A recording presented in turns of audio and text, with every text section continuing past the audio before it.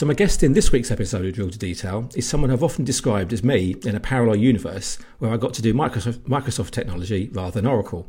So Chris Webb, welcome to the show, and why don't you introduce yourself to our listeners and tell us a bit more about what you do? Hi there. Well, I'm a consultant and trainer specializing in certain bits of Microsoft BI. Microsoft BI is too big for any one person to really know it well. So I kind of specialize on analysis services. And for those of you that don't know, there are two flavors of analysis services, multidimensional and tabular. I do both, but I'm probably better known for multidimensional. And then on top of that, related products like Power Pivot, Power Query, the Excel bits of that, and Power BI now as well. Fantastic. Well, the reason I wanted to get you on the show, Chris, obviously I know you from before and so on, but there's a few interesting areas you've been working in. And you mentioned, obviously, analysis services. And I want to talk about, I suppose, the history you've had with that and I suppose the journey that's been through, because originally there was the kind of the multidimensional side. You mentioned tabular and so on. It'd be good to kind of talk through that and your history with that and where that technology has gone and so on there. I suppose, in a way, my kind of career history in IT has been very closely linked to Microsoft BI, and I've kind of been there at the very beginning. I've seen the highs, the lows, and then the highs all over again. I'm 41 now, and I guess I started working with Microsoft BI right at the start of Microsoft actually having a BI strategy, which would have been, not even sure, probably late 1998, somewhere around then, right when SQL Server 7 was about to be released, and the company I was working with got advised to take a look at the brand new OLAP tool that was shipping with it, which was called OLAP Services then, and which subsequently became known as Analysis Services. So I started working with it then. I was lucky to be on a project where I was doing a lot of really interesting stuff with it and learnt it really well. After that, I went for a couple of years to actually work with Microsoft, but in Microsoft Consulting. It's not really Microsoft proper. Microsoft Consulting is kind of the bottom of the food chain as far as Microsoft it goes. Though hopefully there aren't any Microsoft consultants listening to that. But I'm not going to pretend that I was anything senior in Microsoft at all, which gave me even more experience of it. And then I did some more Permi work, and then I kind of made the decision about 10 years ago to kind of set up on my own. And it was that kind of fateful decision that I guess you've made and other people have made to say, well, let's give up the day job and let's become a consultant. I'd done consultancy before, so it wasn't that much of a big step. And I always thought, well, if it all goes wrong, I can fall back on being a contractor or something. But I'm always very keen to point out that I'm not a contractor. I'm a genuine consultant, and I work with lots of different customers. And I don't do kind of long-term projects or 6 months or so. So yeah, about 10 years ago, I made that decision, and I haven't really looked back since as well. Fantastic. So you've had a blog for a long time as well. I mean, your blog has been running for probably as long as I've been blogging. So tell us about kind of that. How did you get into kind of blogging as well? Well, again, I suppose this is probably 11 or 12 years ago. And it was about that time when blogging suddenly became fashionable. And I was doing a lot of work answering questions on news groups. And, I kind of felt like I was answering the same questions over and over again. And I thought, well, I should write up some of this stuff as a blog post so that next time somebody asks me all the same question, I can just post a link to my blog rather than having to keep on repeating myself. And I don't know, I always think like writing a blog is kind of like going on a diet. The vast majority of people who start a blog, like the people who kind of start on a diet, give up after a couple of months because it feels like effort. But there are always going to be some people who, I don't know, probably like you, I guess, get that there's some kind of inherent need to write stuff down. There's probably a certain amount of narcissism there. There's a certain amount of, kind of just enjoying the attention. But also, I think there are a lot of other good reasons why I like to blog. Partly, it's kind of part of my own personal learning in that if I see something, if I learn something, and I don't write it down, then I'll have forgotten about it. And all the time when I'm Googling for stuff for work purposes, I find old blog posts that I've written, and I've completely forgotten that I even knew all this stuff. So I'm kind of learning from myself. Um, and yeah, I suppose when I went into business as a consultant, it turned out to be very useful for marketing purposes as well. But I can always remember the guy I was sitting next to in my last job. Um, when I told him what I was going to do and I was going to give up and be a consultant, he turned around and said to me, of course you realise that you've got to stop blogging now. And I said, why? And he said, well, if you write down everything you know in your blog, you're giving your knowledge away for free. Why would anybody hire you when they can just read everything you know on your blog? And actually, I didn't have a good answer for him. It was a good question. I had no idea, but I just went and became a consultant anyway. And I suppose it just turned out that most people will read a blog, they'll find the answer to the blog, and it acts as good marketing that way. But something that I certainly do is that I know there's a blog post there. I'll read it. I won't always take the time to understand it, but in the back of my mind, there is this feeling that whoever wrote that blog post obviously understands the problem. And if I had that problem in real life, I might actually, rather than try and understand what he or she had written, rather, I might just actually go and hire him as a consultant. And I suspect that's what happens with me quite a lot. Exactly, and I've said exactly the same words myself. Actually, that it's one thing to read something, but the actual ability or the time to go and do it yourself is another thing, really. And it's always a great advert. So I mean, just let's go back in time really to what I would call almost like peak analysis services time. So I was probably parallel to you. I was starting consulting, about 10, 15 years ago. And I remember at the time that tools like Oracle Express and Oracle OLAP were out. But then analysis services came along and it just took the market by storm. And it was suddenly, in terms of OLAP, it dominated the market. Why do you think analysis services then became so popular? And why did it do so well at that time? Well, I guess a couple of things. I mean, first of all, I think that the technology was great. Analysis services multidimensional. To be honest, has not had that much love from Microsoft in the last couple of years, but is still incredibly popular. And I still do a lot of work with it, and that's a testament to exactly how good the technology is. It was built with love by people who kind of dedicated a couple of years of their life to it, and they did a really good job. And good software always endures. So there was that, definitely. And at the same time, Microsoft was very clever with its pricing and its bundling with SQL Server and the integration with Excel as well, as a client tool. And so there was this kind of a couple of a couple of factors, a couple of clever decisions that Microsoft made it all come together. And suddenly, by the time the classic Microsoft version 3, by the time we had SQL Server 2005 and Analysis Services 2005 came out with it, it was just an irresistible force in the world of OLAP, I think. Yeah, absolutely. And at one point, that was the de facto OLAP server that was being used. I mean, things like Oracle and Cognos and other ones there were being used, but analysis service was this kind of de facto kind of thing there. But I guess there was a lot of success with the kind of the OLAP server, but I suppose the reporting side, the analysis side at the time was always a little bit kind of fragmented. There was the prior clarity stuff and so on. What kind of happened? Tell us a story around that, and what was the kind of reporting tool side of it at the time? Well, I mean, the initial strategy that Microsoft had back then, I think, was to keep away from the front end market, because analysis services was part of the SQL Server product group, and that was that server side technology.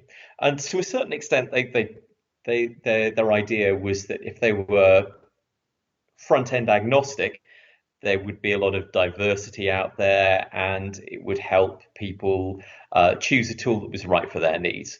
And I think that was true to a certain extent. At the same time, they were building up Excel a little bit, but back in those days, I'm not sure the Excel team were all that serious about BI. So there was support there, but it wasn't all that great. But it got to the stage really where a lot of customers wanted analysis services, but they also wanted to deal with Microsoft to have a complete BI solution.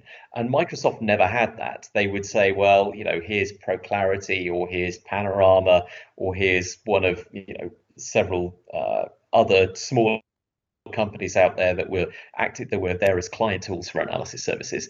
And that kind of fragmented approach really meant that Microsoft lost a couple of customers who might have wanted to have a complete Microsoft BI solution rather than a Microsoft server, and then deal with a smaller company for the front end.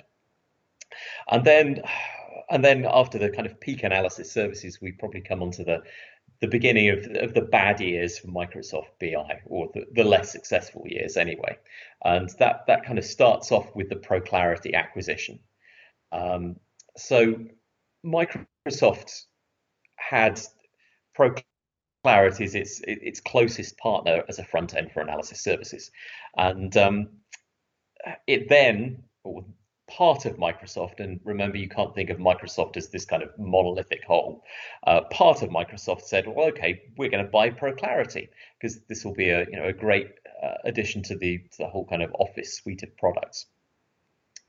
And they bought ProClarity, and then they did the most unimaginably dumb thing possible. They bought it and then said, we'll take the developers and then we'll kill the product, and then we'll build something else equally good. And of course, they did that, and they built something different that wasn't as good. That turned out to be something called Performance Point, which never really took off. And in a stroke, they killed off their closest partner and killed off all of the other, a lot of the rest of the partner ecosystem, because Microsoft then, these guys then thought, well, Microsoft have bought ProClarity. That will be the kind of classic Microsoft. Microsoft now has got a full stack. Who's going to look for a third-party tool to work on top of Microsoft BI? And that immediately decimated the third-party tool market. There are still a few out there that have got some quite strong tools that are in certain niches, but that killed off the partner ecosystem, and then Microsoft killed off ProClarity, and then they didn't really have anything. And that was an interesting time, wasn't it? Yeah, I mean, it was the most ridiculously stupid decision, and to a certain extent, Microsoft benefited from some of the guys they got from. Slowly, I think from Excel 2007 onwards, Excel became a much better front-end tool for analysis services. And certainly by Excel 2010 and 2013, and now with 2016, actually Excel, I think, it's a pretty good front end for analysis services, and certainly the tool of choice for most people who are working with analysis services and need a front end. So it did have some kind of long-term benefits, but it did lead to a lot of bad feeling in the Microsoft partner community, and a lot of customers who were just scratching their heads thinking, what on earth is Microsoft doing? Because it was a crazy decision.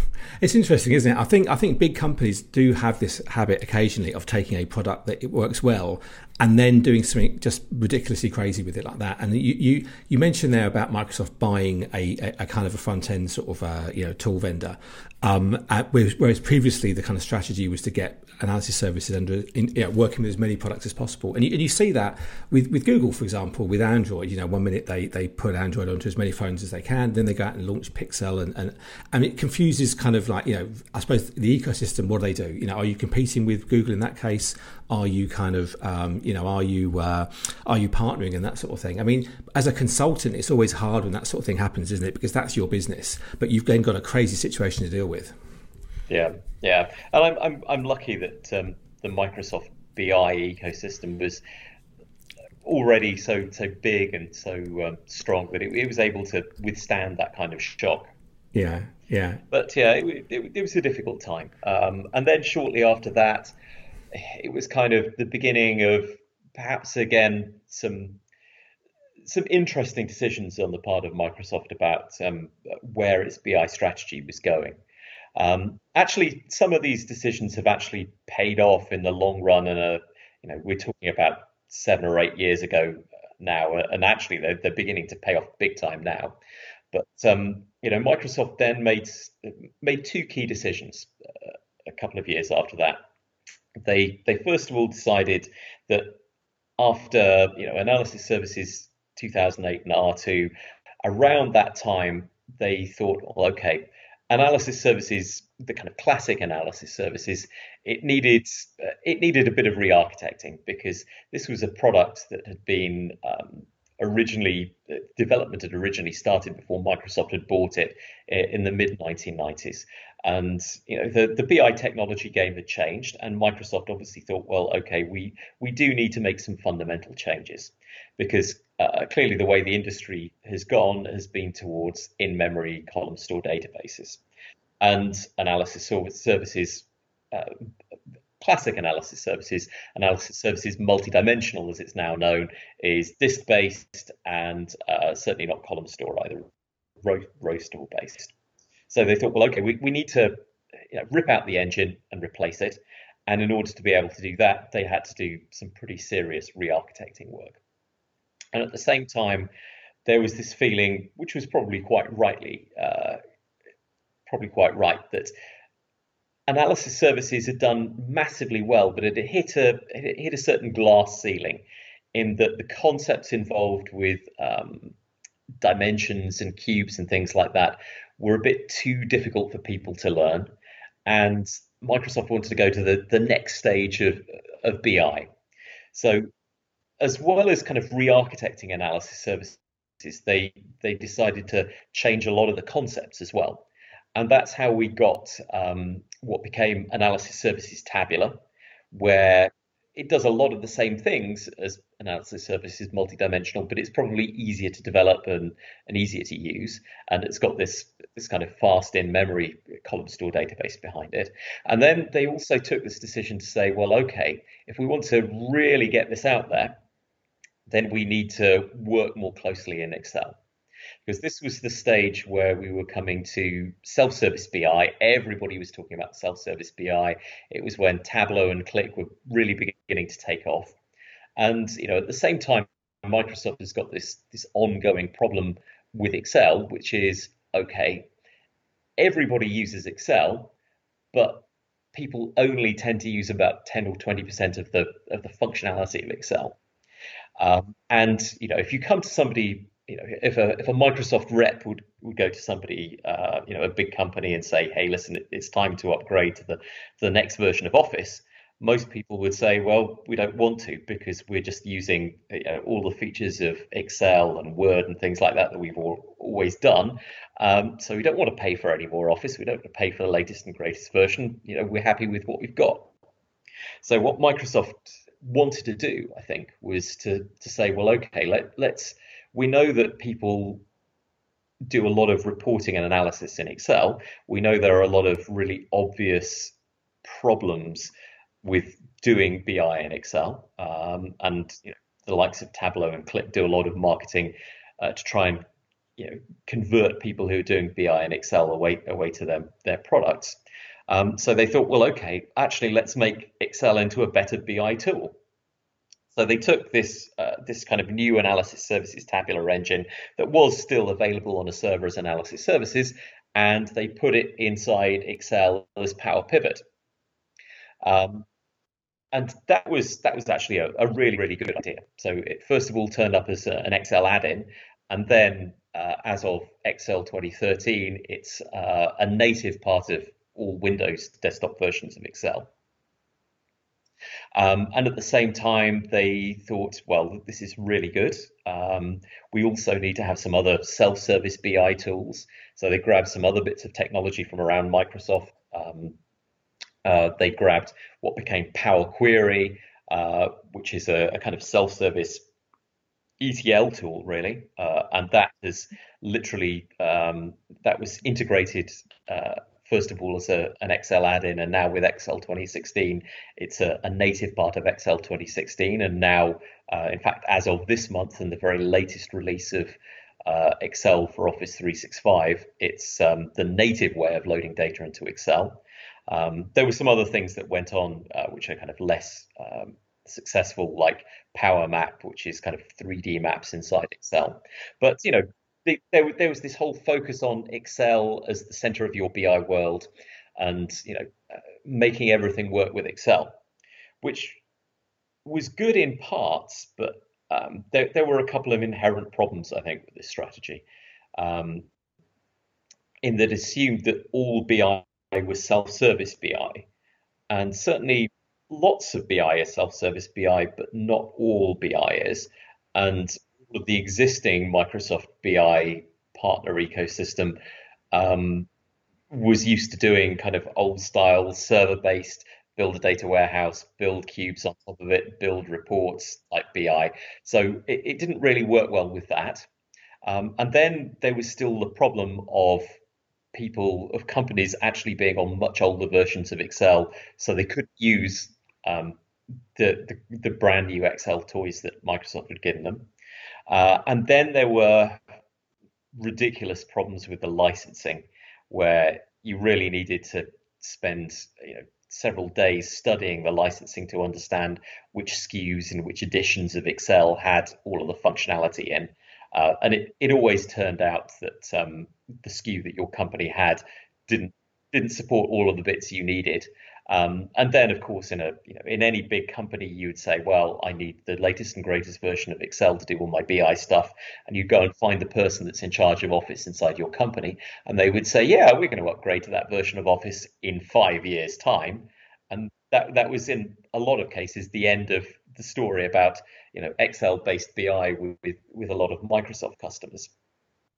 So it was a good idea. It went down well with the analysts, but actually it was going to be far too long before it paid off for Microsoft to bet their entire BI strategy on it, and that really went on too long. The whole kind of all BI is Excel strategy.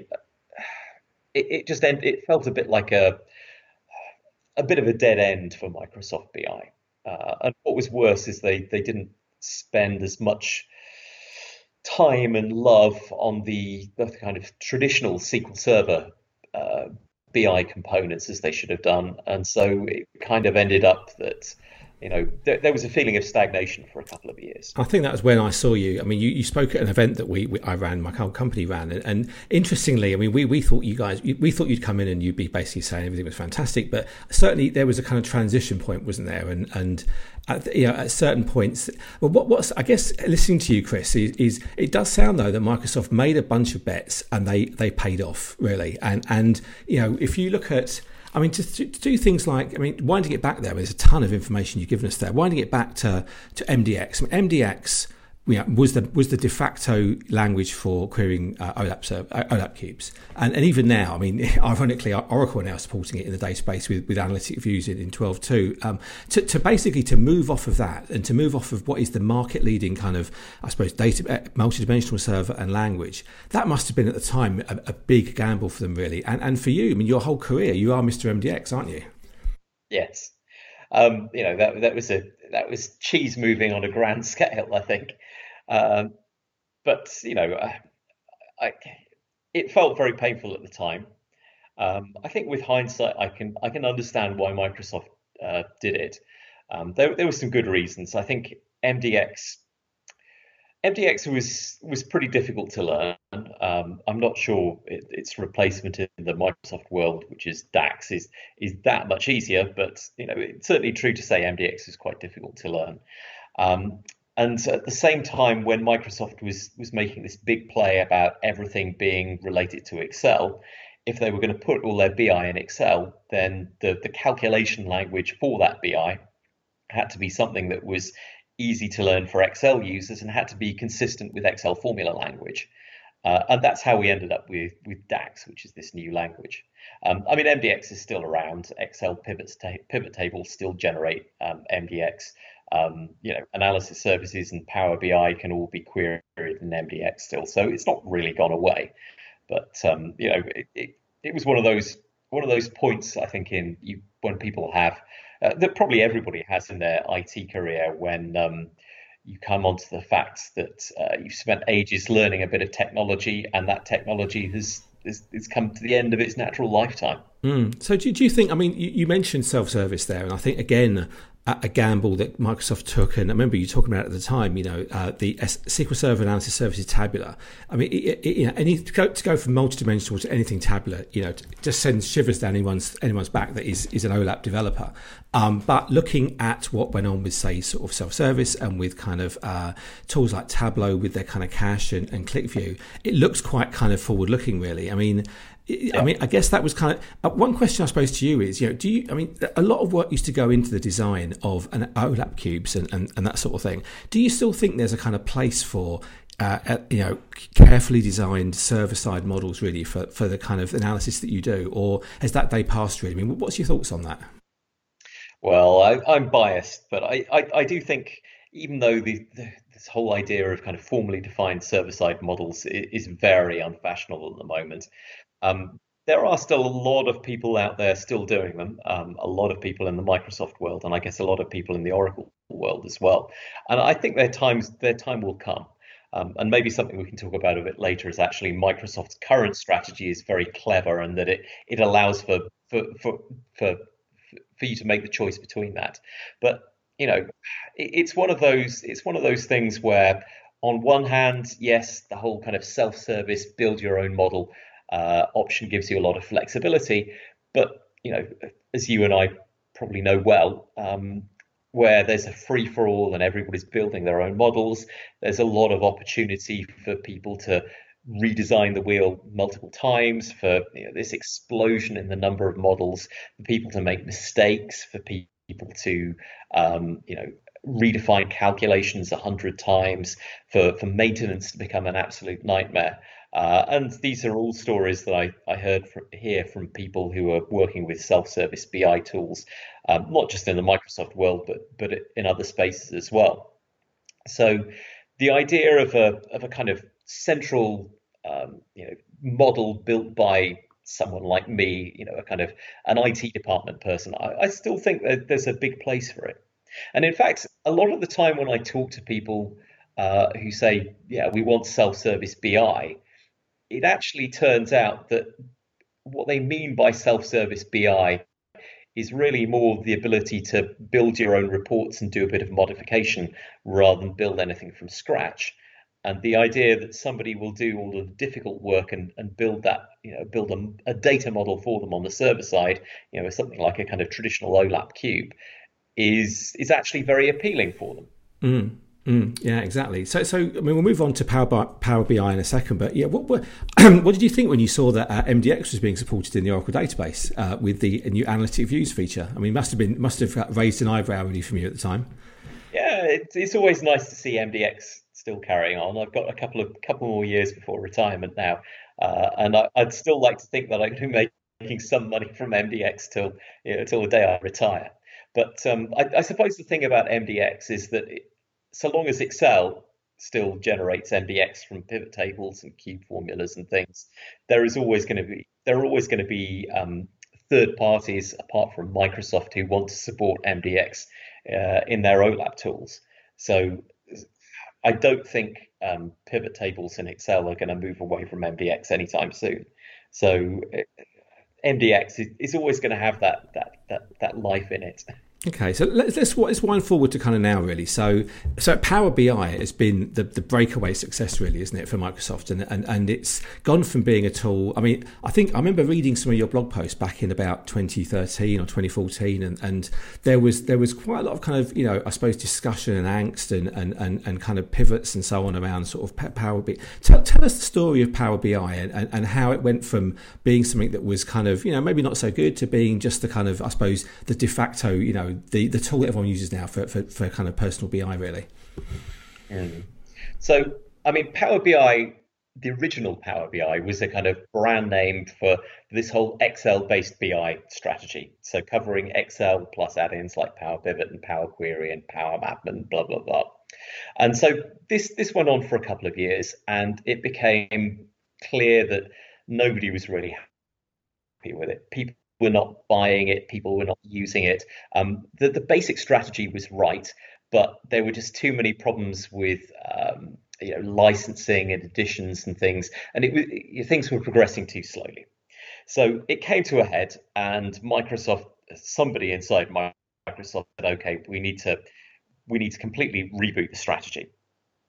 So this is when we had the new Power BI turn up. And it was quite closely linked with a guy called James Phillips who came from outside Microsoft and was kind of recruited to be the head of the new Power BI. And I think some of the kind of good decisions that were made at that point are probably attributable to him. But basically, they said, Microsoft sat down and said, "Well, we've got good technology, we've got some good ideas. We just need to look and see why Power BI is going wrong." And so what they did was say, "Okay, the whole Excel strategy, good in theory, but there are a lot of problems. We'll carry on doing it." And so the Excel strategy is carrying on today, and it's beginning to pay off long term. But they took the technology behind Power Query and Power Pivot and some of the visualization strategy that had been hanging around in tools called Power View that had, again, not really taken off. They put them all together in a single desktop tool that is free to download called Power BI Desktop. They created a separate cloud-based service where you could publish your models and your reports up to, which I'll call powerbi.com.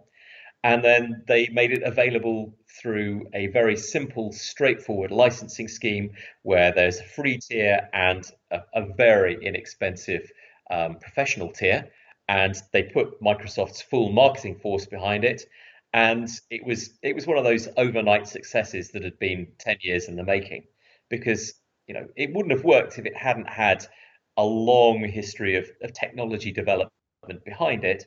But when they actually finally put all of these bits of technology that have been hanging around forever together in a way that worked, then suddenly it all came right. And this is more or less where we are today. And I think it was probably also the point where Satya Nadella took over at Microsoft, and there was a big kind of culture change inside Microsoft. Microsoft felt like it had its mojo back at the kind of highest level. It seemed like Microsoft was making good decisions again, and probably one of these good decisions was to pour a lot of money into BI and Power BI in particular. So we've now got Microsoft pouring all of its money into something that's actually going to make it money with its product base, rather than doing stuff like buying Nokia and trying to come up with Zoom music players, which is particularly ridiculous. Yeah, I mean, Microsoft's almost, dare I say it, cool now, isn't it? Really, I think certainly with Satya there as the kind of the leader and so on. But I think for me, when I suddenly realised that Power BI was good, was when I was finding it was being used in my old company, an Oracle kind of consultancy. We were using it internally there, and I was thinking, this is interesting. So, and it's actually being used instead of kind of Tableau. I mean, again, what's your take on? I mean, Tableau was the other kind of breakout success around this sort of time. I mean, have you had an experience with Tableau? What's your kind of view on that compared to Power BI, and how they're different and similar and that sort of thing? Yeah, I mean, I think Tableau's interesting. I'm a big fan of Tableau. I mean, I think anybody that does BI looks at Tableau and can see what they do really, really well. And in the data visualization space, they are still the clear leader. But again, it's one of those. I think it's one of those situations where the software has done well, but perhaps has not adapted to some of the kind of new realities of IT. And so when Power BI came along, they were native cloud. In fact, they're cloud only. There's still a bit of talk. There's still a lot of talk about a kind of on-premises version of Power BI, which will be turning up later this year. But to be honest, the cloud first, cloud only strategy really paid off, I think, for Microsoft. And at the same time, Microsoft, it's the way it licensed Power BI meant that there were going to be a lot of cases where people compared products. They compared Power BI with something like Tableau. They could see that in terms of data visualization, Tableau is a lot better. In terms of some aspects of the maturity, Tableau is a lot better. But on a technical front, Power BI actually is pretty good and in some respects a lot better than Tableau. And then you would compare the price, and then it would be, well, clearly, Tableau is a very, very expensive product. Power BI is very, very cheap. We're going to go with Power BI.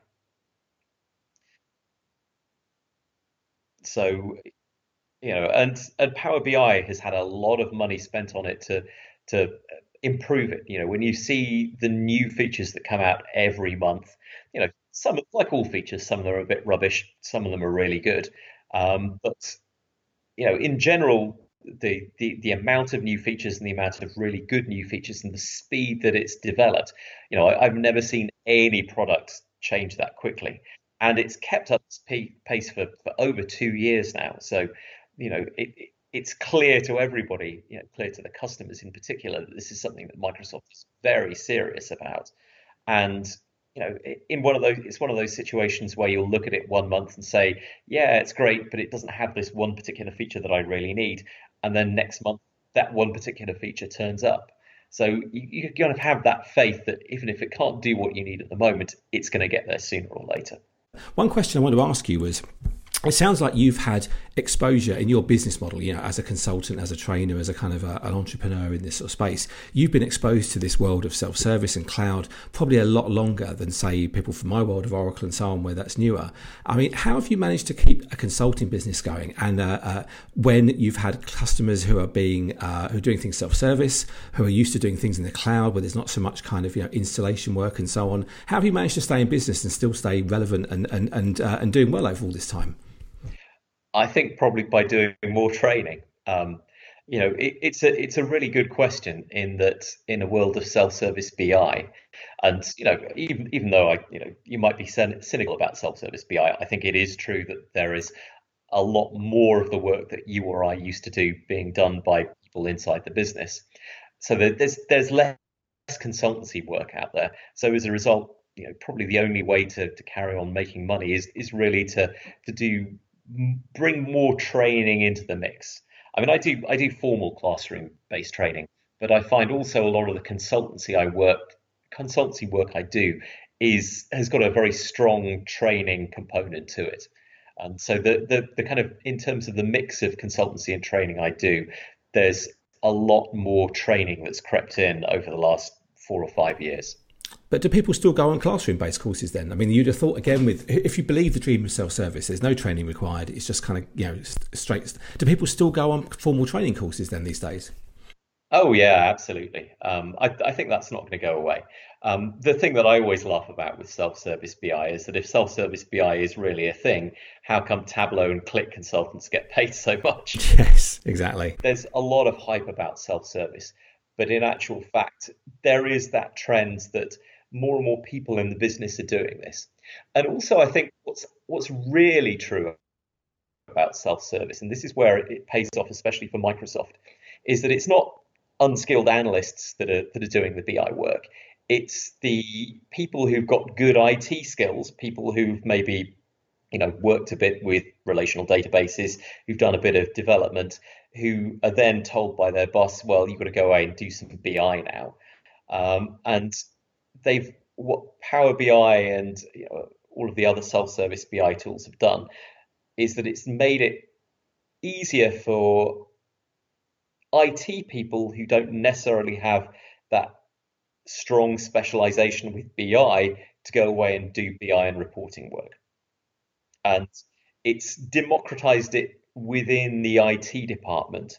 And certainly what I'm seeing with Power BI now, especially, is that it's massively popular with very small and anything up to kind of small and medium-sized businesses, up to a couple of hundred people, companies that have got like a hand, 4 or 5 people in their IT departments, companies that would have never considered building a data warehouse in the past or using any of the previous BI tools, companies that probably wouldn't have been able to afford any of these other BI tools, and certainly wouldn't afford Tableau or buying analysis services on a server.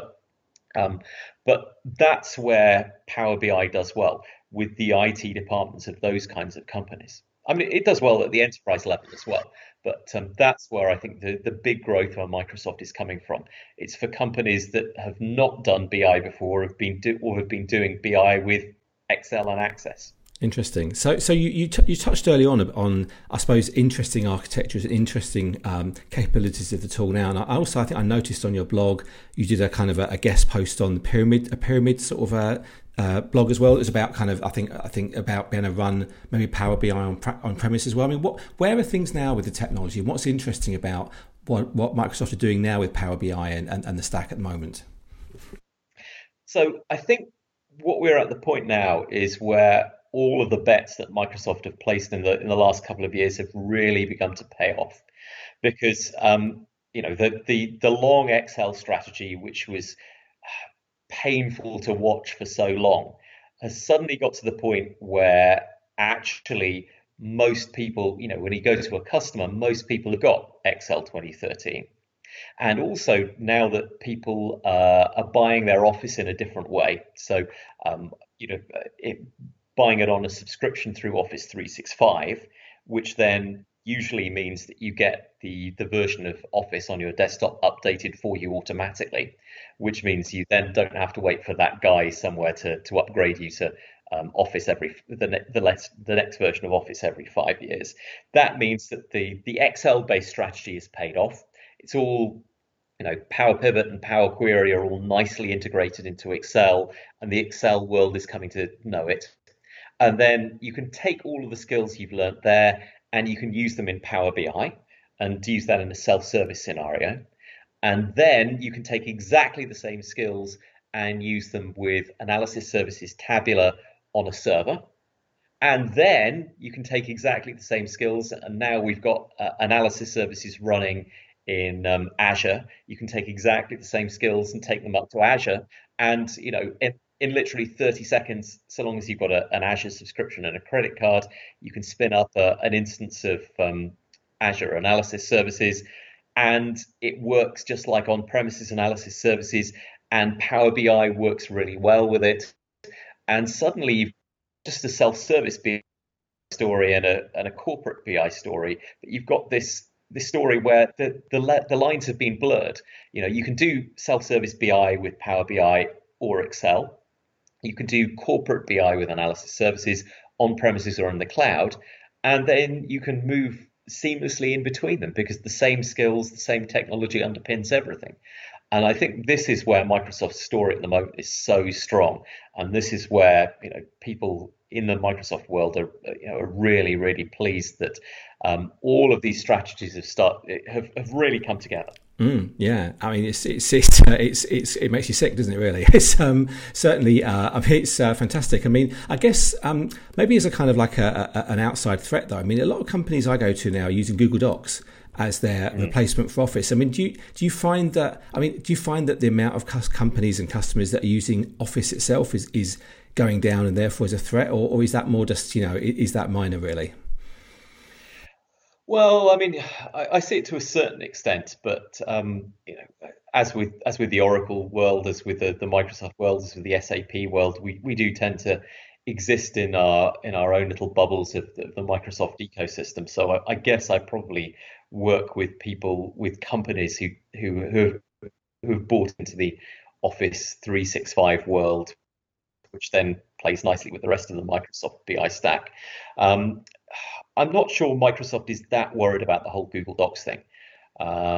It is taking a bit of market share, but I don't think it seems as much of a threat as it used to be.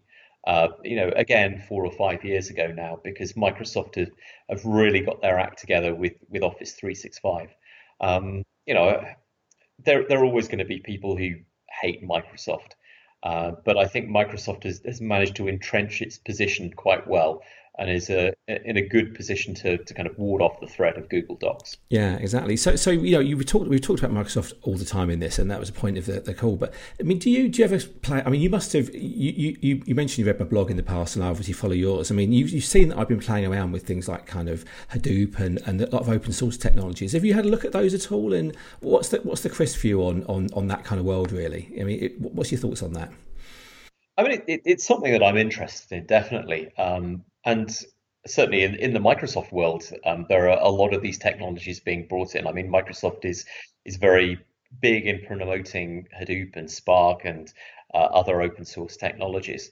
Um, I suppose it's one of those situations where I don't feel like I've got enough hours in the day to really to get a handle on them, but they are certainly, you know, encroaching on my world and interfacing with what I do. Um, I suppose with Hadoop, we're kind of coming to the end of a hype cycle where people are feeling a little bit more despondent about it. And having been at the bottom of that trough a couple of years ago, I can relate to people that are going through that now.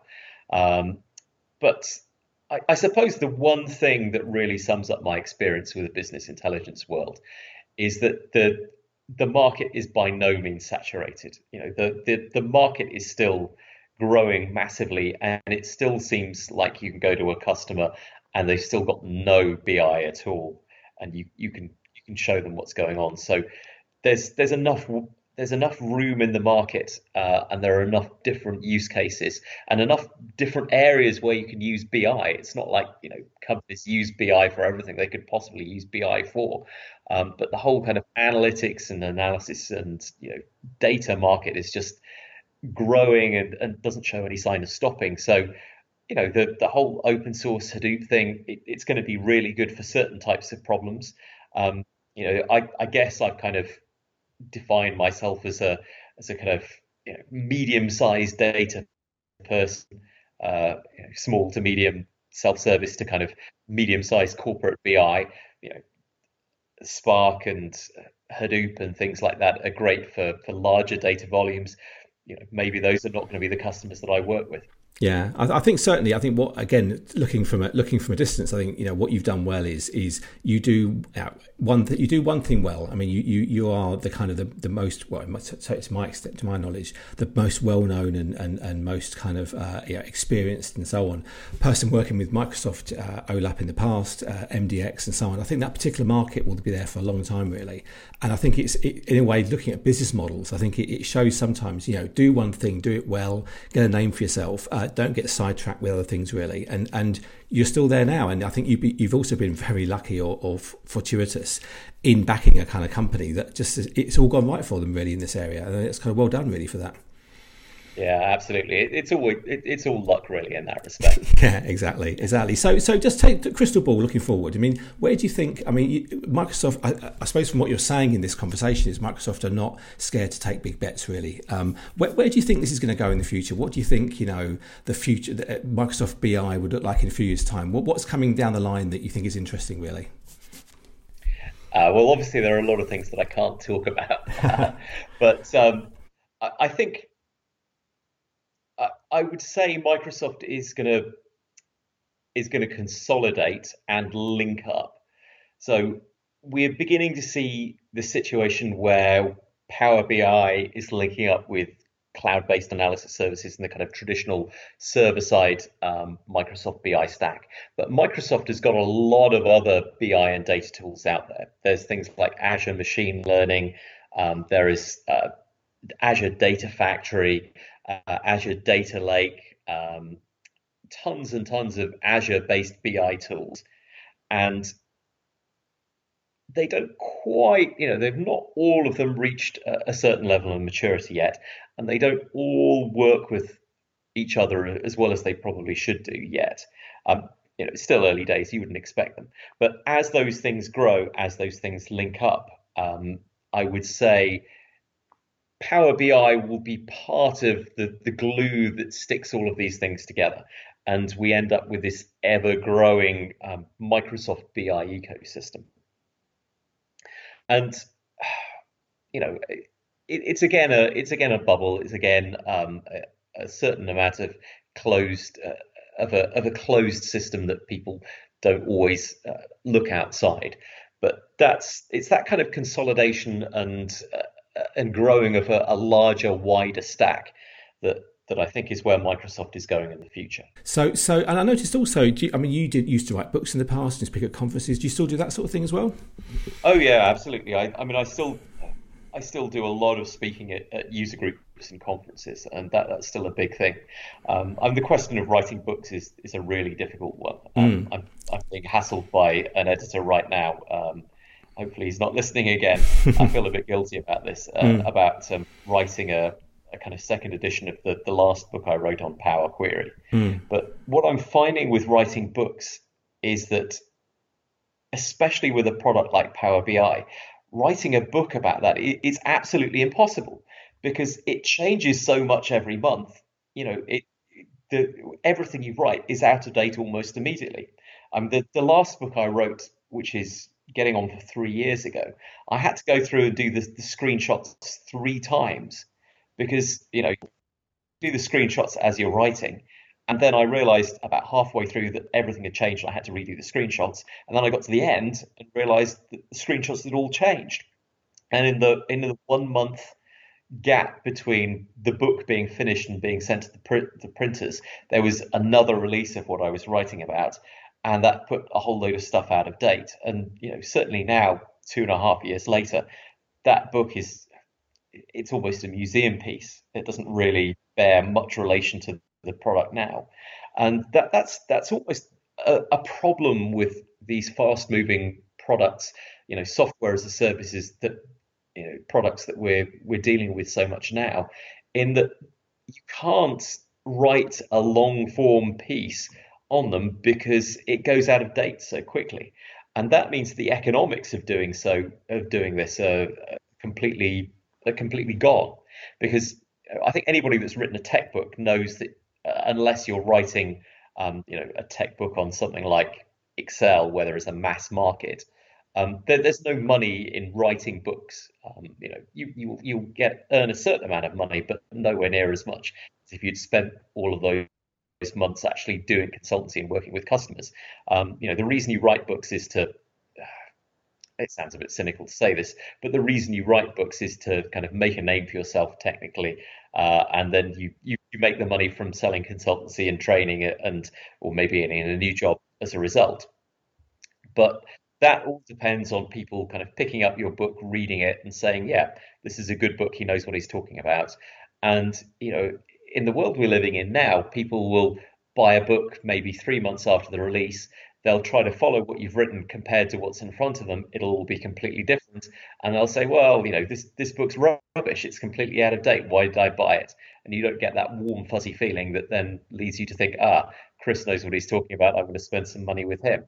So, it does make you wonder whether the world of tech books is doomed almost. Well, I think it's a definitely good calling card, isn't it? I think it's something where, I mean, I wrote 2 books in the end, but the main one I wrote, I think it took me about 2 years in the end, and it was out of date the minute it was published. But I think it's like the ultimate calling card, really, isn't it? And I think it's a very good way of kind of getting your name out there. But in terms of a reference piece, as you say, it's out of date immediately. I mean, it must be the same. I mean, you do a lot of courses. I mean, keeping the courses up to date with changes in. I suppose the difference between then and now is this kind of like software as a service releases every quarter and so on. Back in the days we started, it was released every 2 or 3 years, and now it's every 2 or 3 months, isn't it? Yeah, I mean, keeping the course materials up to date is a bit of a problem. And every time I do a Power BI course, I've got to spend a couple of hours beforehand going through my slides and saying, "Oh, that's changed, that's changed." But that's probably not quite as difficult as keeping a book up to date, because there's so much extra layout and editing involved with doing that. And it's a shame, really, because I think there is still inherent value in books and long form writing, and value in books that you don't get from blog posts as well. Having somebody really sit down and gather their thoughts about how you should use a product and what works and what doesn't.